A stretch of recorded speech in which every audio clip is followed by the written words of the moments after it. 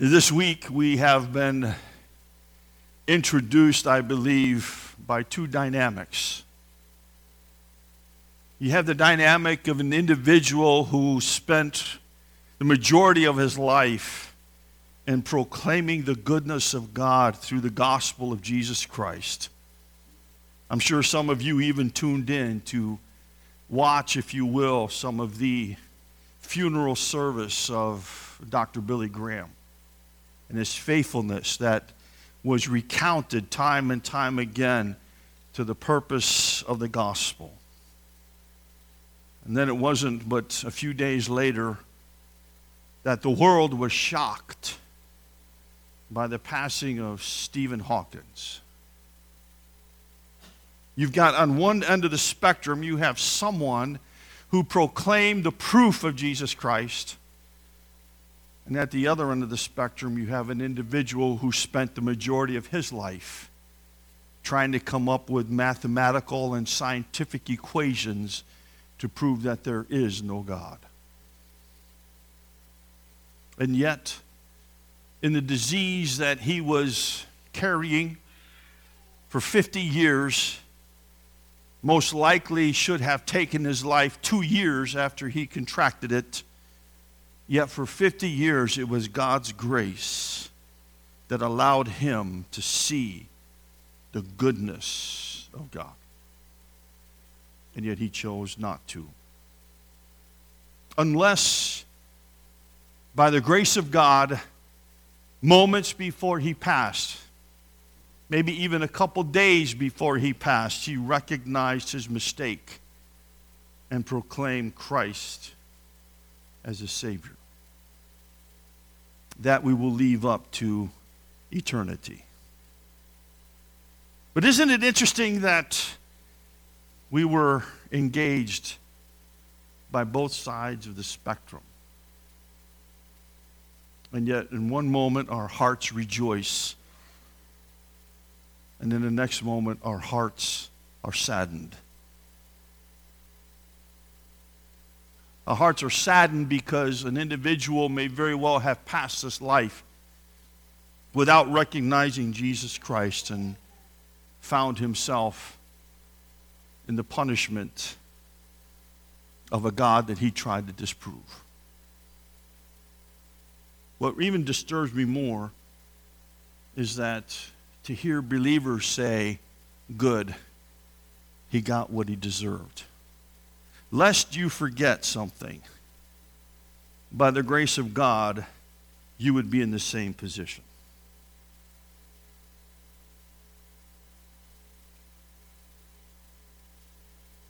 This morning, I want to share with you Ezra chapter 7, verses 1 to 10.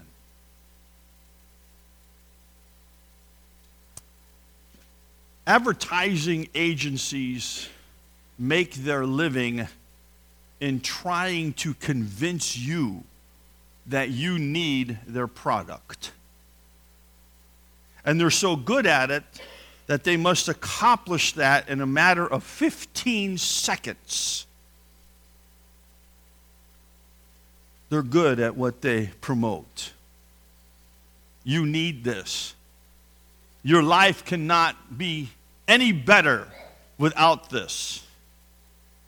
You want to look good, you want to smell good, you want to be good, then you've got to have all of this. The problem, though, that I see is that some of that advertising has gotten into churches. We try to come up with schemes, we try to come up with programs that make the gospel look good. Yes, we do understand that it is by the gospel by which we are saved that we have eternal life. And by the way, you should not live without that. But yet we get in these gimmicks, and we think that the latest frills, the latest things that we can do to get the world excited and get them involved in church. I'm reminded of a church in Texas. This is a number of years ago. They thought in order to capture the thought of the neighborhood around them, that they would have a mud wrestling session between the elders and the deacons in the church. In the church. First thought that comes upon my mind, who won? The second thought is, why? Why do we need the gimmicks? Now, believe me, I'm all for promoting the Word of God in very creative ways in order that those who are lost can find it and grab hold of it and literally take it into their very bosom. Over years, we've had things written like tracts that you can leave for your waitress or include in your sending out of your bills. Those are wonderful, creative ways of sharing the gospel. The Awana program that we have here at Grace Community Church, its purpose is relative to its theme verse in 2 Timothy 2 and verse 16, where it says that study to show yourself approved unto God. And during that time in Awana, we have fun. We do creative things in order that the children would come to know and understand the principles of the Word of God. I'm all for that. I really am. But when we have to cheapen the gospel in order to make it palatable for the world, I'm totally against that.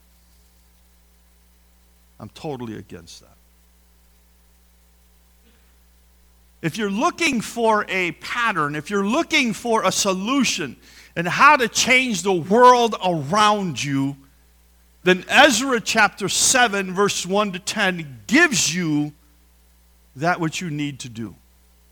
It highlights for you, if you will, 3 principles that we, as even now in this present generation, with the present world that is around us, if we do those things, we will come to know and understand, as verse 10 closes, that God blessed the ministry of Ezra. And those 3 things I want to share with you in a very personal and hopefully a very engaging thing this morning. But before we do, let's pray together, shall we? Father, your word is true. Your principles are eternal. You've given us the mission that we should be engaged of ourselves, that as we are going, we are needing to make disciples. Instructing them in your word, identifying them with your name, and yet you promise that you are with us throughout all the age. There can be no greater mission than that. That no matter where we go and what we're doing, we have opportunity to share. We have the opportunity to give an answer of those who ask about the hope that is in us. There's nothing greater that we can do than to talk to them about Jesus Christ. I pray, oh God, that you would make plain your word this morning to our hearts. Without any gimmicks, without any whistles, without any trumpets blaring. Oh God, show to us this morning the reality of your word as you minister through the life of this prophet of yours named Ezra. We're grateful for the study and what we have seen so far. We understand that, God, that you are great. And you use ordinary people to do extraordinary things. And even in the moments of confusion, yet you were there. And I thank you, Lord, that your plan and your promises are eternal. They will come into being.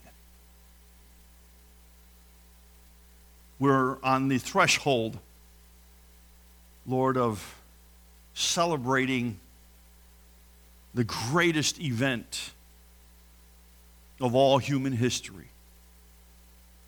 And that is you, Father, sending your Son that he would die upon a cross and be buried and rose again. The dynamic of that is what Paul writes for us, and as he says that the gospel by which we are saved is that Jesus Christ died for our sins according to the Scriptures, was buried, rose again the third day according to the Scriptures, and was seen of many. That is our mantra, that's our mission, to proclaim that wherever we go. So, Lord, use your word this morning to encourage us in areas that we're discouraged. Give to us understanding even in areas of confusion. Teach us those things we need to know and supply for us those things we lack, that we would come to understand and rejoice in the goodness of our God. We'll thank you and praise you in your name. Amen. Ezra chapter 7, the first 10 verses. Please follow along as we read these verses together.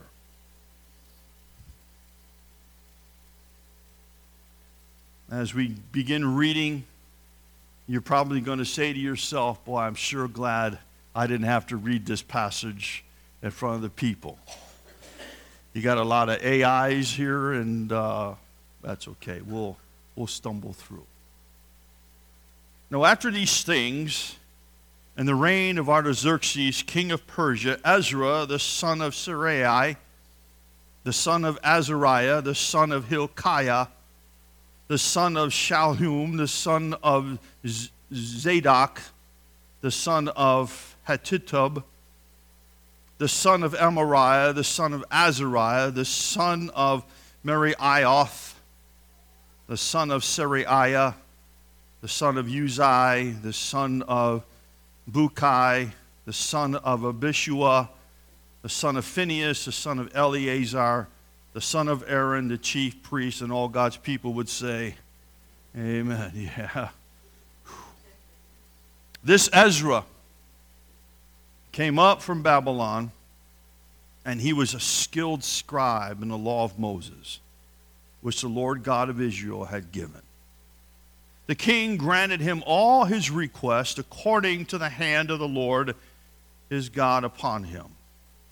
Some of the children of Israel and the priests and Levites, the singers, the gatekeepers, and the Nethinim came up to Jerusalem in the 7th year of King Artaxerxes. And Ezra came to Jerusalem in the 5th month, which was in the 7th year of the king. On the first day of the 1st month, he began his journey from Babylon, and on the first day of the 5th month, he came to Jerusalem according to the good hand of his God upon him. For Ezra had prepared his heart to seek the law of the Lord and to do it and to teach statutes and ordinances in Israel. You almost have scene 2 of the same play.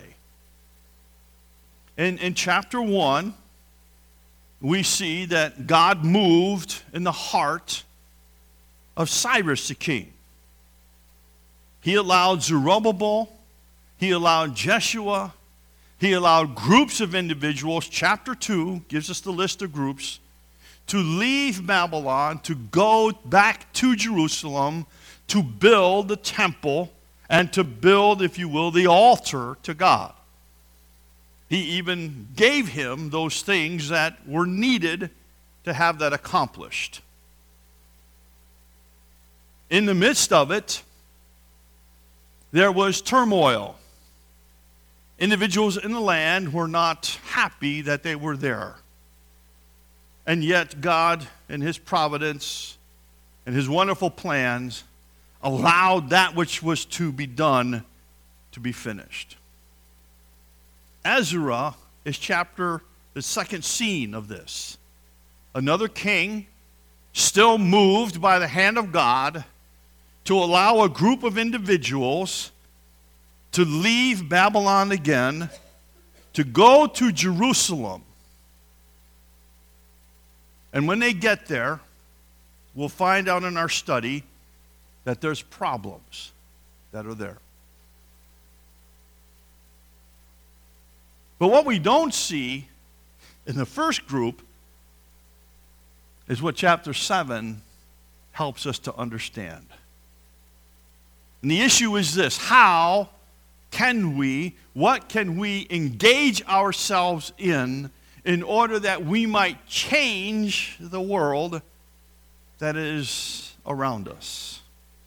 How can we dynamically, not only individually, but as a church, how can we engage ourselves in our neighborhood in order that God would be exalted? The plan is going to sound really simple. No, there's no gimmicks. There's not an angelic choir singing in the back. There's not the colorfulness that we are used to seeing from advertising agencies. But I'm here to tell you that God doesn't need all of that. For what he displays in his word is simple and plain for us to understand. What we notice in the first reading of the first 5 verses is that Ezra comes from some pretty dynamic genealogy. It's traced all the way back to Aaron, the high priest, the one who was commissioned by God through Moses to be the one to represent the people in the temple worship to God. Aaron was the chief priest. He was the one that God had determined to set aside in order that the people would be properly instructed, properly represented, and properly taught the things of God. From the close of chapter 6 to the opening of chapter 7, we'll understand that this is a period of time. Notice it begins by saying, after these things. What things? Well, you got to go all the way back to chapter 5 and 6. Those things. After the building of the temple, Ezra shows up. In fact, depending on what side of the equation of theology, there is even a period of either 40 to 60 years of time that have passed from the end of chapter 6 to when Ezra is introduced. It's a long period of time. He didn't show up the next day. And in fact, we'll find out that during that period of time is when the troubles began that God used Ezra to come in to correct.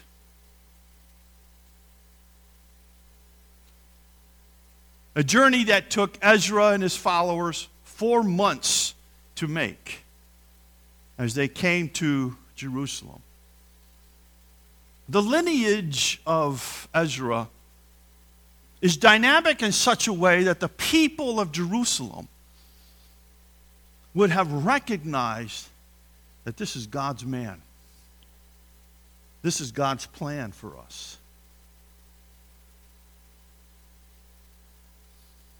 Now, don't beat yourself up.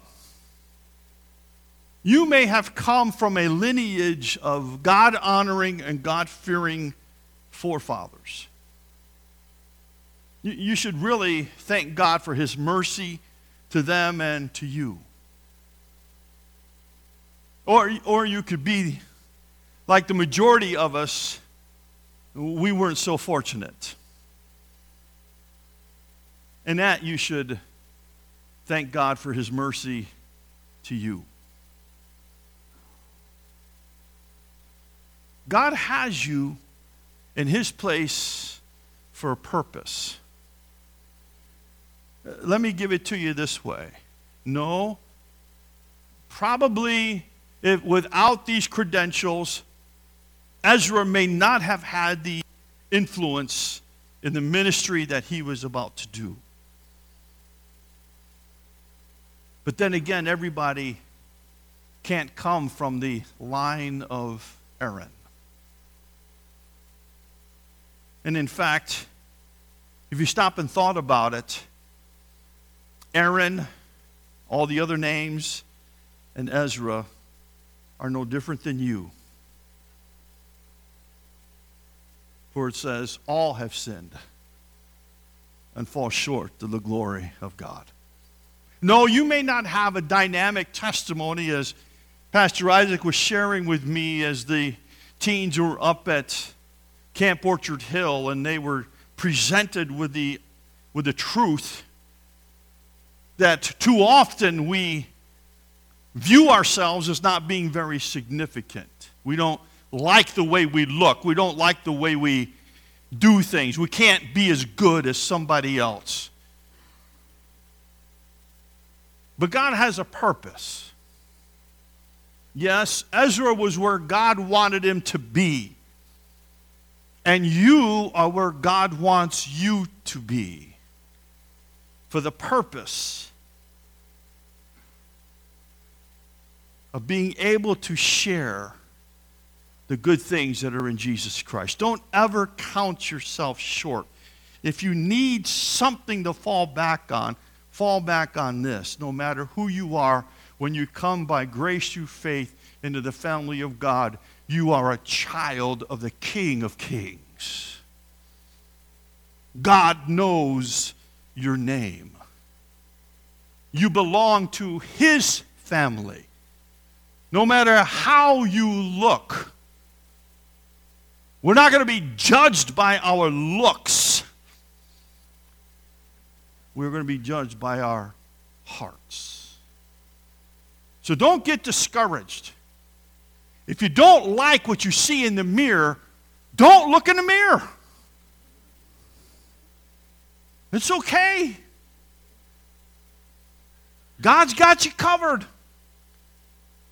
You're covered in the blood of Christ. And to Him, you are a precious, precious item.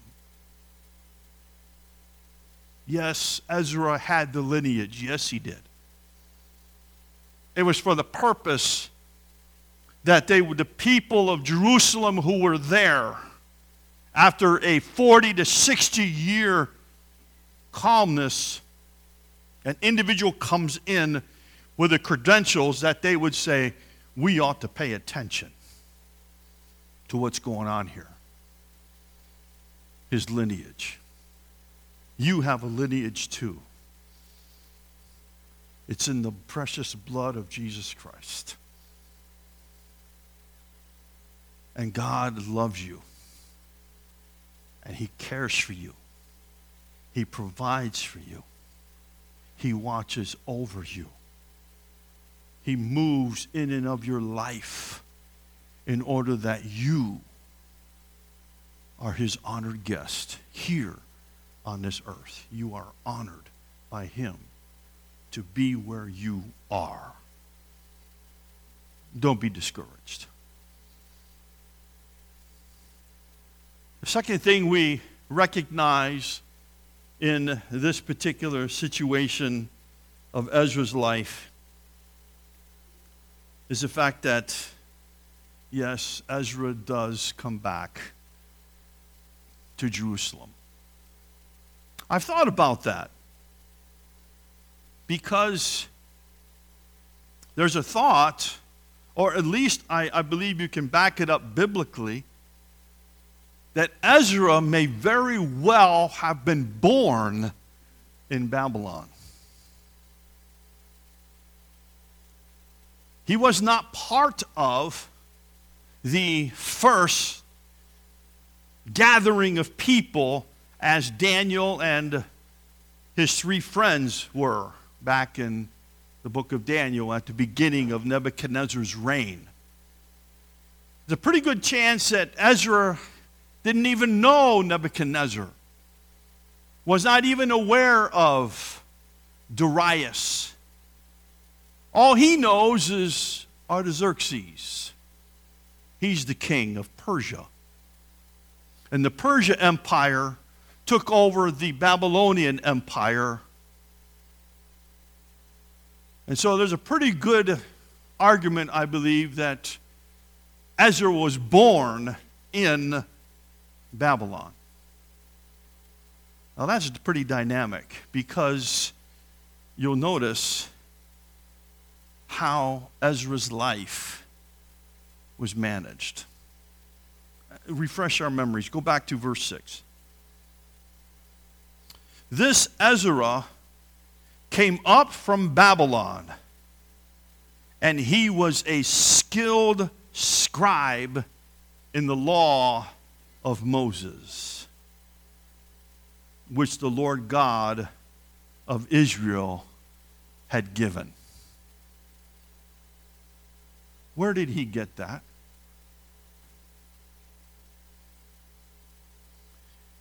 Babylon did everything it could. Nebuchadnezzar did everything he could to desocialize the individuals that he brought into Babylon. That's why he changed the names of Daniel, Shadrach, Meshach, and Abednego.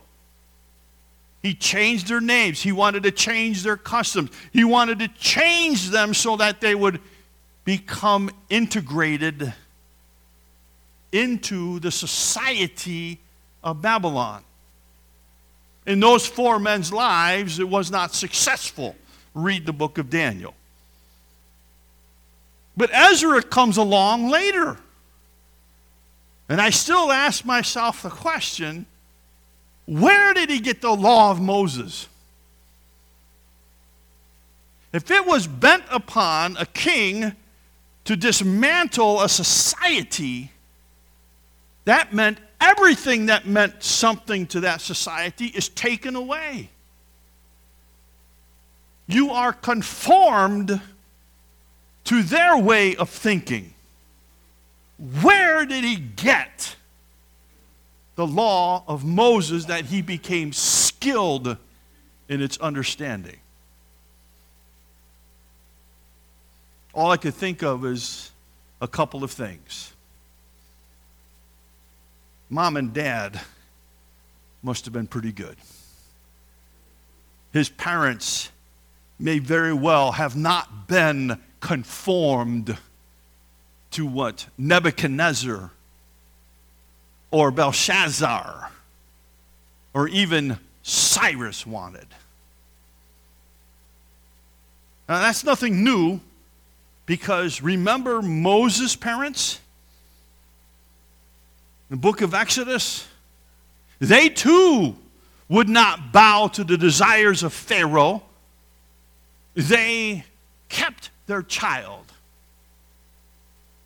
And God directed in such a way that even as Moses was being raised, they went and got his mother and brought him in.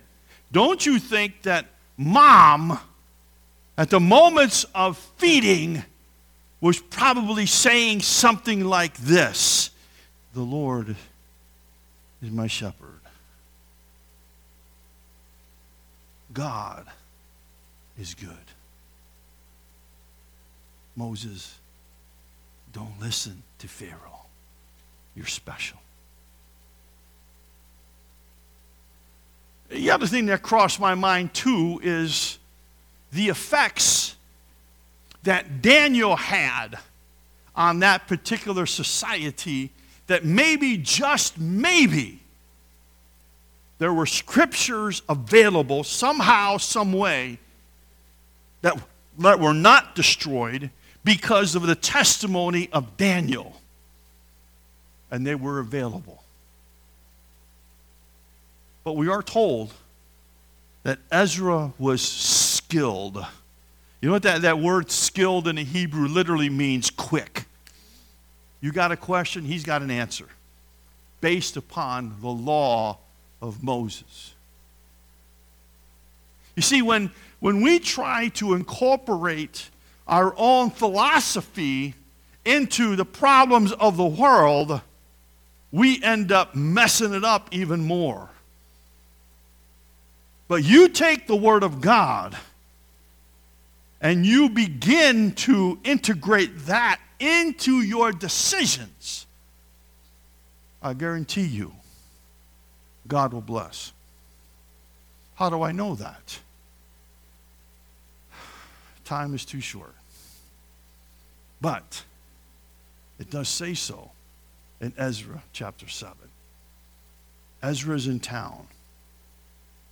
Notice what he wants to do. Verse 10. Ezra had first prepared his heart to seek the law of the Lord and to do it, and then to teach it, and all the ordinances and commands to Israel. I promised you a quick theme, a quick formula. Too often we're looking for 3 points, a poem, and a prayer. Just let me give you 3 points this morning that I guarantee that if you engage them in your life, if they become that important in your life, God will allow you to be His vessel to change the world that is around you. And they're listed in verse 10. No, there's no big grandiosa. There's no trumpets playing, but it's still here. The first thing notice is this. Ezra sought the law of God. He wanted to know it. He wanted to engage himself in such a dynamic way that the law of Moses was part of his life, if not all of his life.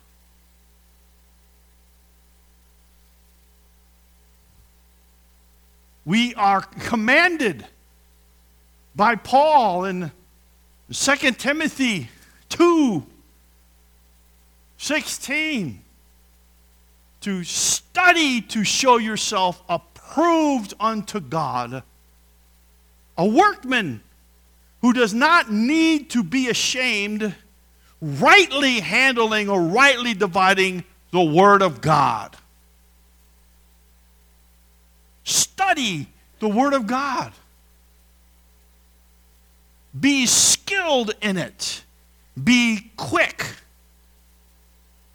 Peter reminds us that we are to be able to give an answer of the hope within us to anyone who would ask. We're to be ready to give the Word of God.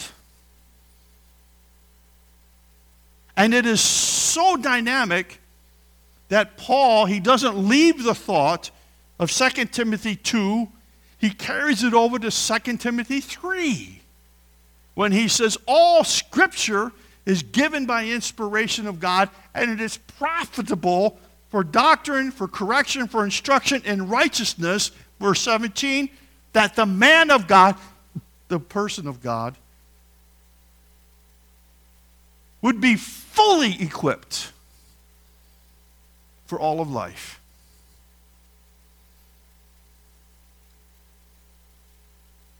There are times in ministry when you can become distraught of believer people's thought patterns, because they've not taken the time to study the Word of God.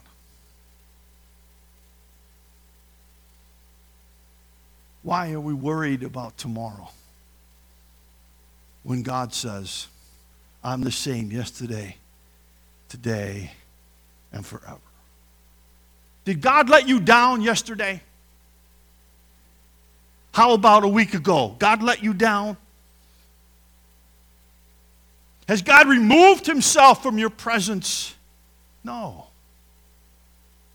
Then why would you worry about tomorrow? There's no need to. God has it in control.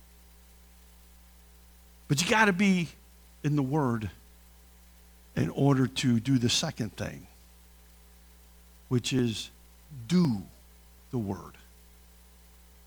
Know the Word, then do the Word.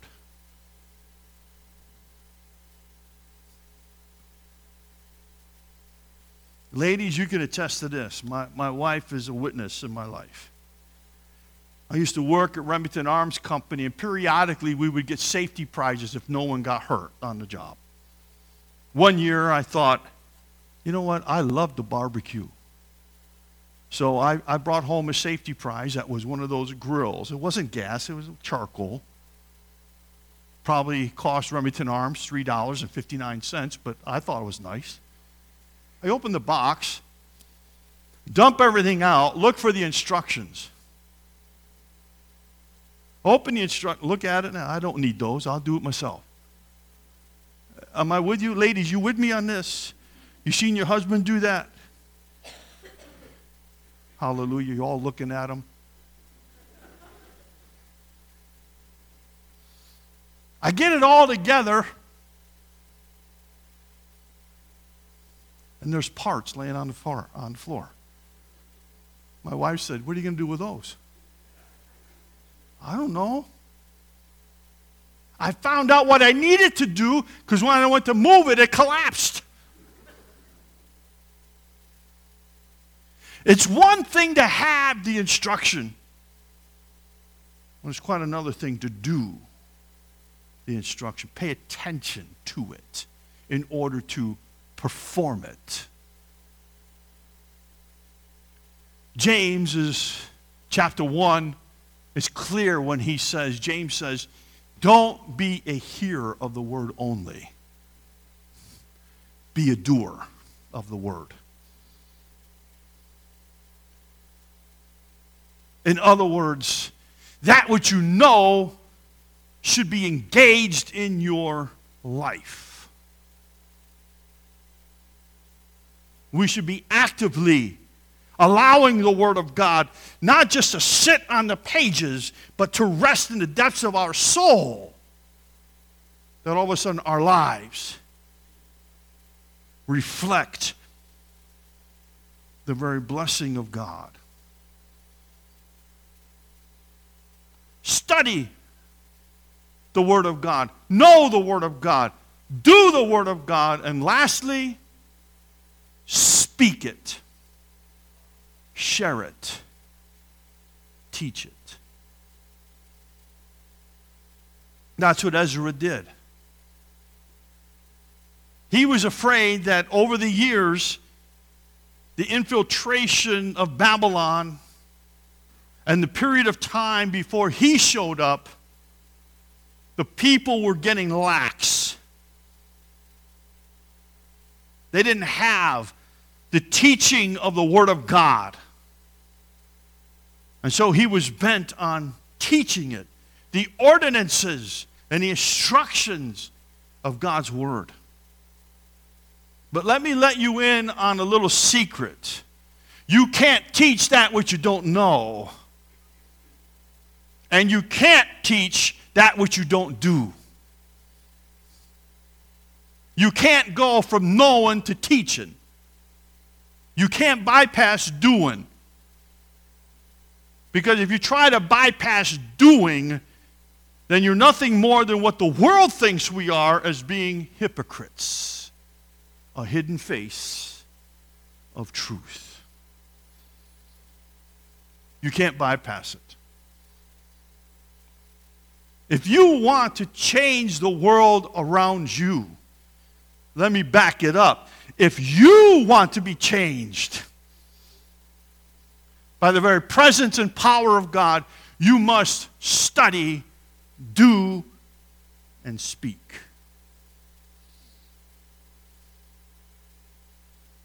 But notice what it says as we back up. We go back to verse 6.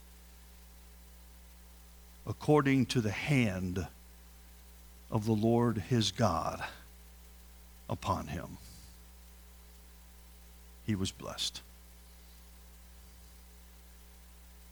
He knew what it took to change his world.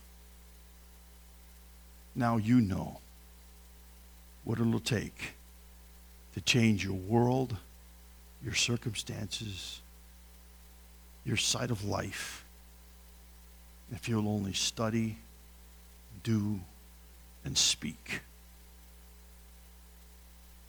That is God's way.